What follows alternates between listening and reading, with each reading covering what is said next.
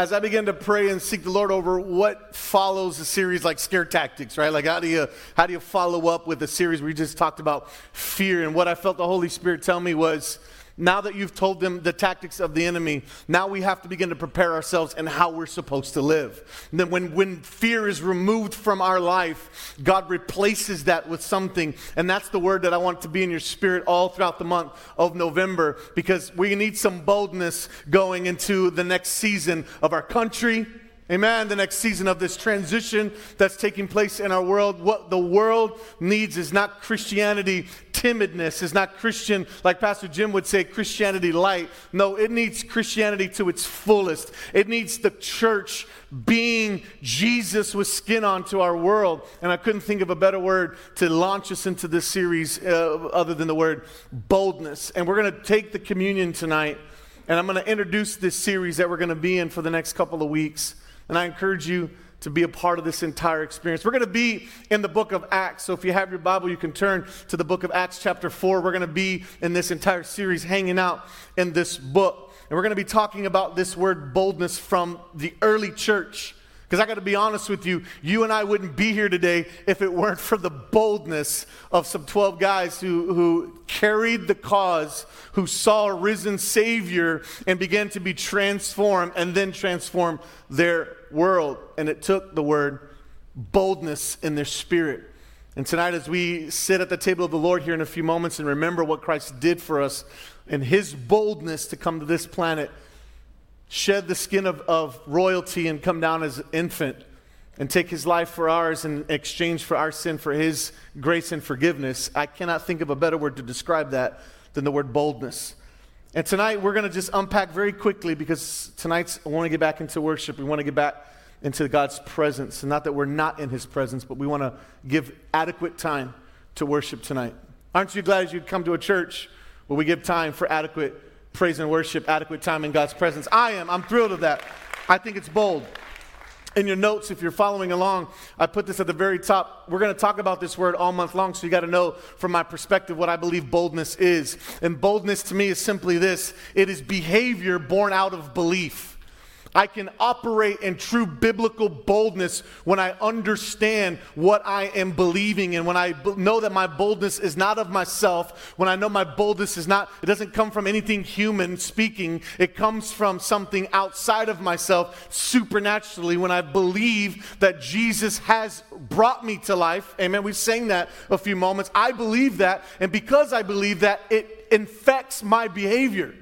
I'm not afraid of going to H-E-B, and I'm trying to teach my daughter this, and she's reminding me how to do this, but I'm not afraid to go into H-E-B or Walmart or any place for that matter and see someone who's hurting and approach them, because I have something inside of me that I know this world needs.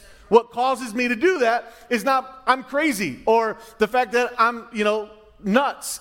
Some of you are saying, yeah, it is because you're nuts. It's not. It's the boldness that I believe I have received because I believe that Jesus rose from the dead, and the same power that rose him from the dead lives in me, and that affects my behavior. That's what I believe boldness is. That it's when my behavior matches my belief. And some of us, we believe great things about God, but it doesn't show up in our behavior. Boldness is when those two things line up. When my belief and my behavior line up, when I believe that God's word says that I'm more than a conqueror, and I start behaving that way, boldness shows up. We're gonna discover that through the book of Acts and the early church. What you believe will determine how you behave. We know this. This is a Psych 101, what you believe about yourself, right? If you believe that you're not any good, if you believe you're not smart enough, if you believe you're not this enough, then all of the things that follow are as a result of that belief. Then maybe I can't start the business. Then maybe I can't finish the degree. Then maybe I can't talk to her because she's outside of my league, right? You need to believe in yourself. And then your behavior will happen, and you'll be able to go ask her phone number or something, all right? What you believe determines how you behave. Worried people think, what if? We talked about that last series. What if? People of faith who have boldness say, you know what? Maybe God that is inside of me can actually do something with me. Boldness, all right? And we're going to unpack this word. We're going to be in 4 different weeks tonight. We're going to talk about amazing boldness. We're going to see the amazing boldness that I believe God has for you, and he represents and models it in the early church. But we're going to talk about not just bold, amazing, but we're going to talk about bold prayers. Because I believe God wants to transform some of our prayer life in this room. We've not been given a spirit of fear, great, so I should not be afraid to pray bold prayers. Some of us pray prayers like, God bless me. God protect me. And he's like, dude, I got that with my hands tied behind my back. Give me something a little bit more challenging, right? God's like, let me have access to your marriage. Oh, no, hold on, God. That's a little bit too bold.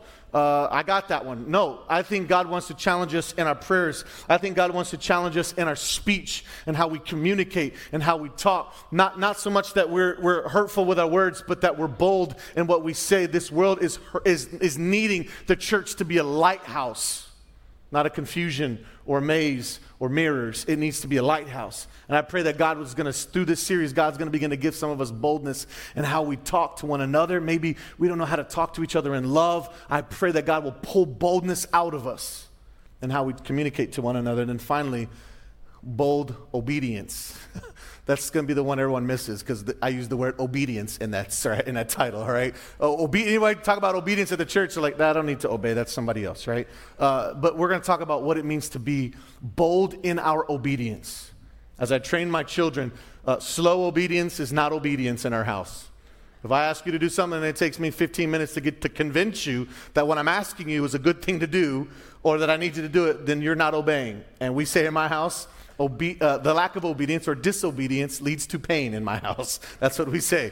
Disobedience leads to pain. Do you want pain? I don't want pain. Then obey. What's obey mean? Obey right away. That's obedience. So we're going to talk about bold obedience. But tonight we're just going to sit around the table of the Lord and talk about amazing boldness through one person. One person you're probably familiar with if you've been in church long enough, or maybe he's a new character to you in the Bible. But his story starts in the Gospels. And you have the Gospels, Matthew, Mark, Luke, and John. And they are eyewitness accounts of this person, Jesus. And we're going to find out what amazing boldness looked through this character. His name is Peter. Now, when you think of Peter, he's kind of a hothead in Scripture. He's kind of the loose cannon a little bit. And you may say, that guy's got lots of boldness. But when you really dive into his character, he's usually characterized as the guy that was timid and shy and a little gun-shy. Matter of fact, when the disciples are hanging out and they're at the end of washing Jesus' feet, and Jesus says, I'm going to die. And Peter's like, no, you're not. I'm going to die first, and you're not going to. I mean, he had this puffed up spirit about him. But we know what happens a couple hours later when Jesus is put on the cross and the rooster crows. Peter is the one running. He's denying God even to a little schoolgirl who says, aren't you one of those Jesus followers? Yeah, no. He even cusses a little girl out, right? That's how lack of boldness Peter has. But then something happens. Yeah, I apologize. Ushers, go ahead and pass out communion. I should have done that at the beginning. I apologize, guys. Ushers, pass out communion. Thank you so much. Sorry, I'm into the press preaching and I forgot to pass out communion, but let's go ahead and do that now. Here at Westover Hills, we practice open communion. You can take it tonight. You don't have to have gone through a course or a class. The only requirement, which we're going to get to in this message, is simply this. Do you know Jesus Christ as your Lord and Savior? You may be looking at that communion as it goes by and go, I don't know if I will quantify myself as knowing him. I would suggest take a communion, and we're going to deal with that in a few minutes. But it's open communion. Feel free to take a communion tonight. Anybody and everybody who's here. You don't have to be a member of this church. We practice open communion, so please be a part of it. Here's Peter. He's known as the guy who denies Jesus 3 times the cross. Jesus comes back afterwards and is like, Peter, I forgive you, right? It's going to be all right. It's going to be good. It's going to be good. And Jesus has to go through this whole process of, I forgive you, Peter. It's going to be all right. And then a couple of days later, Jesus is ascended into heaven. The Holy Spirit falls and something happens in Peter's life. And I pray tonight that through this series, something will happen inside of you. That same Peter that denied Christ in this whole moment, denies him, says, I have nothing to do with him. I curse God. I don't have anything to do with what he's done or who he is.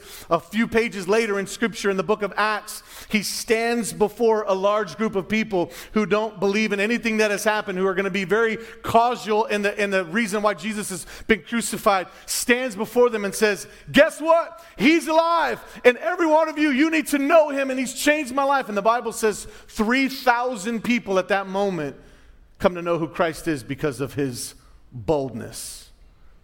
And all of a sudden, there's something that takes place in Peter's life. Here I want to tell you, You may have walked in here with lack of boldness, but you can walk out of here filled with boldness, because that's exactly what happened in Peter's life. You may say, it's not for me, it's for you. You have access to this as a follower of Christ. And here's the story we're going to be in tonight, really quickly. If you have your Bibles, Acts chapter 4, verses 8, 9, and 10. But let me set this up. So Jesus is gone, the Holy Spirit has fallen, and the disciples are doing crazy stuff already. I mean, people are being healed. Peter and John are walking, and this guy's there. He's a beggar. He's been a beggar. Everyone knows he's the beggar that's been there for 40 years. He's been this guy. He's lame. He's not lame because he's 40 years old. That's what some generation, our generation is like, he's lame because he's 40. We know why he's lame. No, he's not lame because of his age, okay? He's lame because he can't walk. That's what that word means in Scripture. Some are like, that dude's lame. We know why he's lame, because he's old. No, that's not why. He's a lame beggar. He has not moved. He's been in that same spot. That was his spot. He's a lame beggar. He's been there his whole life. All of a sudden, Peter walks past him. The guy says, hey, man, I've been here. I'm a beggar. Here's silver and gold. I need something. Come on, put something in the can. And Peter looks at him and says, well, we're broke. Silver and gold have I not. I don't have any gold or silver. I ain't got even, my watch is a Folex, right? It's not even real. I have nothing to offer you of monetary value. But he looks at him and he says, but what I do have, change your life. He says, get up and walk in the name of Jesus. And that's exactly what happens. This dude gets up and he walks, and everyone sees him walk into the tabernacle, into the temple, and everybody's like, ooh, that's that lame guy. He's no longer lame.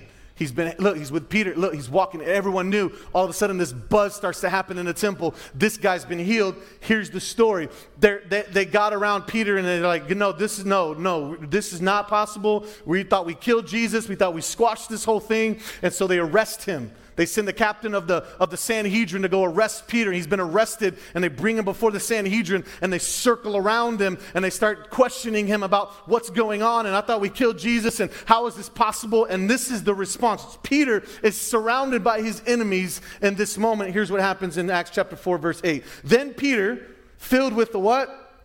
The Holy Spirit, said to them, these leaders, rulers and elders of our people, are we being questioned today because we've done a good deed for a crippled man? Do you want to know how he was healed? They had asked him a question. How did you do this? By what authority? By what name did you do this? That's the question they asked in verse 7. And he says, do you want to know? You really want to know? Verse 10, let me clearly state, you can hear it in his tone. I mean, you can just hear the Holy Spirit want to make sure we got his tone. Let me clearly state to all of you and to all the people of Israel. Get your cell phones ready. You're going to want to tweet this. You're going to want to Instagram this. Get ready. I want everyone to hear this. That he was healed by the what? Powerful name of Jesus Christ. Who is he standing in front of? The Sanhedrin, the very group of people that cursed the name of Jesus. This is a bold statement. He says it's by the name of Jesus, and then because the Holy Spirit's with them, just to rub insult on the whole thing, he goes, the Nazarene, the man you crucified. Ooh, who you pointing at? They're all like, oh, this is getting personal. But whom God raised from the dead. He's speaking to a bunch of Sadducees, who the Sadducees don't believe in resurrection. They didn't believe in the resurrection of the dead. So not only is he standing in front of his enemies who have arrested him for healing somebody, he says, I healed him in the guy you crucified. That guy, I healed him in his name. What are you going to do about that? And I want you to tell everybody. Can everybody hear me? Hey, yeah, don't close the door. Keep it open. Hey, you guys, did you hear what I said? Jesus. It was by Jesus. He's just being bold. And then they say, whom you crucified, but has been risen from the dead. I mean, just smack them in the face again. You think we believe in resurrection? Just you got to see the theme of what's going on in this conversation with him. They didn't even believe in resurrection. He says, yeah, and he's alive. Amen. That's boldness. And then verse 13, and I love this, and this is where we're going to hang out tonight a little bit longer. 13, it says, the members of the council were amazed. They were amazed, astonished, when they saw the boldness of Peter and John. For they could see that these were ordinary men. Hallelujah. I am so thankful that is in Scripture. Because that gives hope for me, because I'm just an ordinary dude. Some of you you're like, I'm glad, because that included me too. With no special training in the Scriptures, and this is my favorite part, they also had recognized them as men who had been with Jesus. So really quickly, some bold facts, really quickly, and we're going to wrap up. I got about 4 minutes, and we're going to wrap this up and take communion together. Some bold facts about boldness that I believe the Holy Spirit wants to deposit into life. Number one is this: God gives ordinary people, extraordinary boldness. If you're in this room and you're like, you know what, I'm just a nobody, good. That's exactly who God loves to go hang out with and deposit this extraordinary boldness in their life. So if you're saying, I'm just a regular old dude, I'm nobody special, I'm telling you right now, that's God's perfect ingredients for your life to just come and deposit. I love this. The leaders could see that Peter and John were ordinary men. I know this is like just one of those weird Bible facts, but you know that the word that they use for the word ordinary, it's not in your notes, but you can write it down just because it's fun, literally means idiots. It literally means that in the Greek. That's the best translation of that word in the Greek is idiots, that these idiots had been around Christ. I love that because I can sometimes be an idiot and I need Jesus to step in and fill the void between my idiocracy and his holiness, right? I love that that's the word that the Greek used. The Holy Spirit said, hey, anybody who feels like they're down and out, who feels like they're not worthy, this is for us. They were no special people. God loves to deposit extraordinary boldness on ordinary people. So before you count yourself out and say, not me, I haven't been to Bible school, I don't know how to stand up for Christ, I've not been formally trained, I'm not a chaplain, I haven't gone through, discipleship 101, 201, 301, 401. Let me tell you something. All of those things are powerful tools that God wants to use in your life, but I'm also here to tell you that God loves to use ordinary people. Every day, single moms, God loves to use you. Because the enemy is already written off you, already written against you. God loves to use broken lives. God loves to use people that are down and out. God loves to surprise the world with his extraordinariness with ordinary people. So don't count yourself out. I can't be bold. I can't do something great for God. I bet you Peter looked at John and said, how did we get here? Why are we the two standing right now getting to do this and embarrass these guys? Because this is awesome.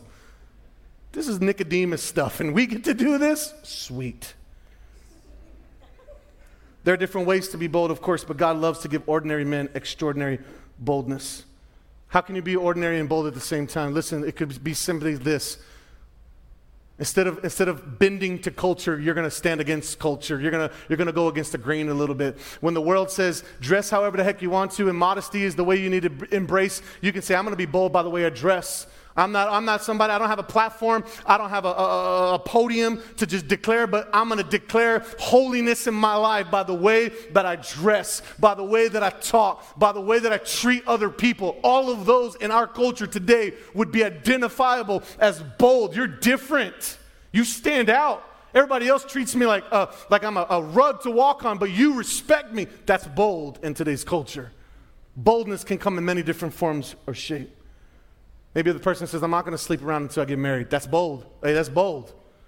You'll get made fun of. I'm going to choose to stand for purity in my life. Yeah, that's bold in today's culture. Amen. Maybe you're a businessman and you're going to say, you know what? That deal would have been perfect for my family financially, would have set me up. But because there's a little bit of crookedness in it, I'm going to stand against it and I'm not going to go through it. That's bold. People might call you an idiot. And you can say, thank you. That's a compliment. You know that the Holy Spirit used that word to describe me too. You know, that's awesome, a compliment. That means I'm primed for God to do something special in my life. So first is God gives ordinary people extraordinary amounts of boldness. Number two is that your boldness will amaze people. It will. It'll amaze the world. Say how? Because you're going to stand out. Look at this. Members of the council were amazed when they saw the boldness of John and Peter. And I just want to ask this question. I put this in your notes, just kind of a scale. Sometimes this helps me just kind of, okay, where am I at? Where am I going? How am I going to get there? But let me measure where I'm at. I put in your notes there a scale from 1 to 10. On a scale of 1 to 10, how amazed are people at your boldness? I want you to do it like really, I want you to measure yourself. How amazed at the boldness that God has deposited in your life are people because of the way that you live, because of what you say. And right now, at the beginning of this series, it may be a 1. You may even draw a negative 1. Right? You may say, I'm so afraid that I'm going to get fired for standing for my faith. I'm so afraid that I'm going to lose this relationship because I stand on something biblical. I'm so afraid that I'm not going to get the opportunity. I'm not going to rise. I'm not going to get the counsel. I'm not going to get the whatever because of my faith and my belief. Maybe it's all the way at a negative 1, but my prayer is that by the end of this series, you're going to come back to this first night and you're going to say, no, I have moved from a 1 to a 4, from a 4 to a 7, from a 7 to a 10. I am boldness because I want the world to be amazed, not by me, but because of Jesus in me. That's the point. Because of Jesus in me. And that's literally the last point in your notes. Listen, the spiritual boldness doesn't come from knowing a lot of scripture or knowing a lot of, Christianese or knowing a lot of how to, get involved here, get involved there, or knowing which parking lot to park in so you get out first. Like the boldness that I'm talking about tonight doesn't come from human knowledge. It comes from knowing Jesus tonight. The very thing that could be missing and why you're not able to even take communion tonight because you don't feel worthy could be the introduction of knowing Jesus in your life. Know him. By knowing him, how do I know Jesus? It's really simple. The Bible, let me just say this. The Bible says in Acts chapter 4:14, they recognize that these men had been with Jesus. Boldness for boldness' sake is not the goal. Boldness from Christ's sake is the goal. So how do I know Christ? If he's the source of boldness, how do I know him? Very simply, you spend time with him. And when you spend time with Jesus, it builds your faith. And we've already talked about that. When my faith is strong, my behavior begins to change. And guess what? The results of those 3 things leads to boldness. And then I get a little bit more bolder with Jesus and spending more time with him. What do you mean you don't watch Breaking Bad on Wednesday nights, you come to church? What do you mean you don't watch The Voice on Monday night, you go to your prayer closet? What do you mean you don't? Your boldness will begin to go and affect the time you spend with him, because it'll take boldness to spend 5 minutes with him in today's culture, and it'll fester into your time, and then it'll fester into your faith, and it'll grow, and then your boldness will just enlarge again. And then what happens? You say, I'm going to be bold. I'm going to spend 2 hours with Christ tonight, and it just begins to be this cycle that happens in your life. It starts by just spending time with him. That's where your boldness is going to start tonight. How are you going to be able to stand, young adults, in today's culture? How are you going to be able to still be stand like Galatians says and Ephesians says, to stand firm, then? How are you going to be able to do it? Spending time with the Savior. That was the source. These men knew this guy. How do people know you've been time with Jesus? Was it the way Peter was dressed? Did he have like a little pen that's like, this guy had been with Jesus, Did he have like a sticker on his, how were they able to identify? That's been my question. We're going to answer that through this series. How did they know? How did they have enough to say, I charge you, those guys have been with Jesus? Was it the way he talked? Was it the way he walked into the room? Was it the way he looked at them with love and compassion? I don't know. But I know this, what it says. They knew because they had spent time, they saw Jesus in him. How much Jesus do you see in you? Tonight, as we remember what Christ did on the cross for us, his whole point of coming to this earth was to empower us, to bring us into a relationship with God and make things right that were broken. And then he charged us, go do it again. Go tell the world, like Peter and John. Go tell everybody. And that takes boldness. And so tonight, as we sit at the table of the Lord and we remind ourselves, Christ, do people see you in me? Do people see you, Jesus, in my heart? Do people see me? Would I be convicted? Would I be sentenced based on whether I'm in a relationship with you? Would people convict me and say, yes, that guy, he's guilty. I could see Jesus all over him. She's guilty. I could see Christ all over her. God, would there be enough to convict my heart? Would there be enough to convict me in a legal court? Would there be enough evidence against me? Come on, in this moment before we take communion, the Bible says to go before the table of the Lord with a reflective heart, to search our hearts, And here's what we're searching. Do we see Jesus? Do we see him? Or do we see the fear that we've been hiding behind? Do we see the shame? Do we see guilt? Do we see arrogance? Do we see pride? Do we see failure? Do we see hurt? Do we see pain? Do we see, what is it? Just for a moment, would you just bow your heads and before we take communion and just take a second and say, God, are you there? Do I see you? Are you visible in my life? And if you're here tonight and you're saying, I don't see him. It's dark in here. It's empty in my spirit. It's empty in my heart. Or I see brokenness. Right before we take communion, this is appropriate. Right before we take communion, all over this room, the Bible says to examine our hearts. Can we do that? Can we just say, Jesus, search me. Search me. I invite you into my life. If you're not here, I make a room for you. I move aside all the other stuff. Matter of fact, I don't just move it aside. I exchange it. I say, Lord, I give it to you. All the sin, all the hurt, all the failure. You came to this earth. You died. These elements represent that. I give my life to you that I may be a dwelling place of you. Come into my life. Change me from the inside out. Do what you did in Peter. Let you be that something that changed. Let it be you, Jesus. Let it be you, Jesus. Father, all over this room, just begin to speak to hearts of men and women, Father, and young adults, and maybe even teenagers that are in this room. God, just begin to speak to us. Are you there, Father? Do we see you? And if not, we invite you into this moment. Be the Lord and Savior of our lives. On the night he was crucified, before his body was ever broken, he looked at his disciples and said, I want you to remember this. And they're like, what are we remembering? Nothing's happened yet. And Christ boldly proclaimed what was about to happen. And the disciples boldly followed it. And he said, this bread represents, and he took the bread and he broke it. He said, this is my body which is broken for you. So you don't have to be broken anymore. So we're going to take the bread and we're going to remember this tonight. We're going to hold the bread in our hand and we're going to pray. Father, in Jesus' name, for the brokenness that's in this room, for the brokenness of those watching online, for the brokenness that this represents, Lord, your body was broken so ours would be made whole. So we would have access to wholeness, not just wholeness of body, but wholeness of mind, wholeness of spirit, wholeness of heart, wholeness of dreams, wholeness that God, all of us would be complete in you, no longer broken off. And so tonight, we're reminded that you were broken so we won't have to be. And we thank you for that in Jesus' name. Amen. The Bible says they broke the bread and they took. Would you take with me?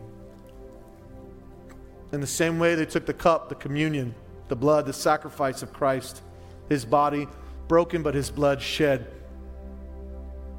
And Scripture says in the same way, he took the cup and he said, remember, this is my sacrifice. This is why I came.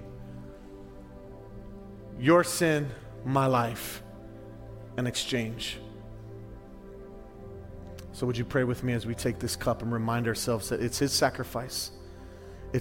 This is what causes Jesus to be in us, his sacrifice on the cross, our acceptance of his gift of salvation, that no one should boast. It's not our works that makes us saved. It's his work. Father, we take this cup, which reminds us of your sacrifice on the cross, your blood shed for me and for us. And we're reminded that without your blood shed, there's no sacrificial sins. There's no sacrifice for my sins. But because you died, but you rose again and your blood was shed, Father, I have forgiveness of sins. I have access to the Father once again. And tonight, I boldly embrace what this represents tonight. Not just juice, but it represents I believe in you. And you believe in me, Father. So we take this together. In Jesus' name we pray. Amen. Would you take? Now, would you boldly stand tonight as we step into a time of worship? As we step into a time of worship, would you take one step closer to God tonight? Maybe the first set of worship, you kind of just hands in your pocket, shrugged, looked around a little bit. But tonight, can you take one step closer? Can you do something bold that maybe you've not done in a really long time or ever in your worship tonight? Just one more time. Father, in this room, begin to boldly move. Begin to pull us. If you want to come down to this altar and worship tonight, it's available to you. And maybe that's a bold move for you. You've never done that before. What are people going to say? Listen, it's not what they say. It's what the Holy Spirit begins to speak to you. It's what God begins to share for you and in your heart. Would you boldly move tonight as we move into a time of worship again? Pastor, lead us.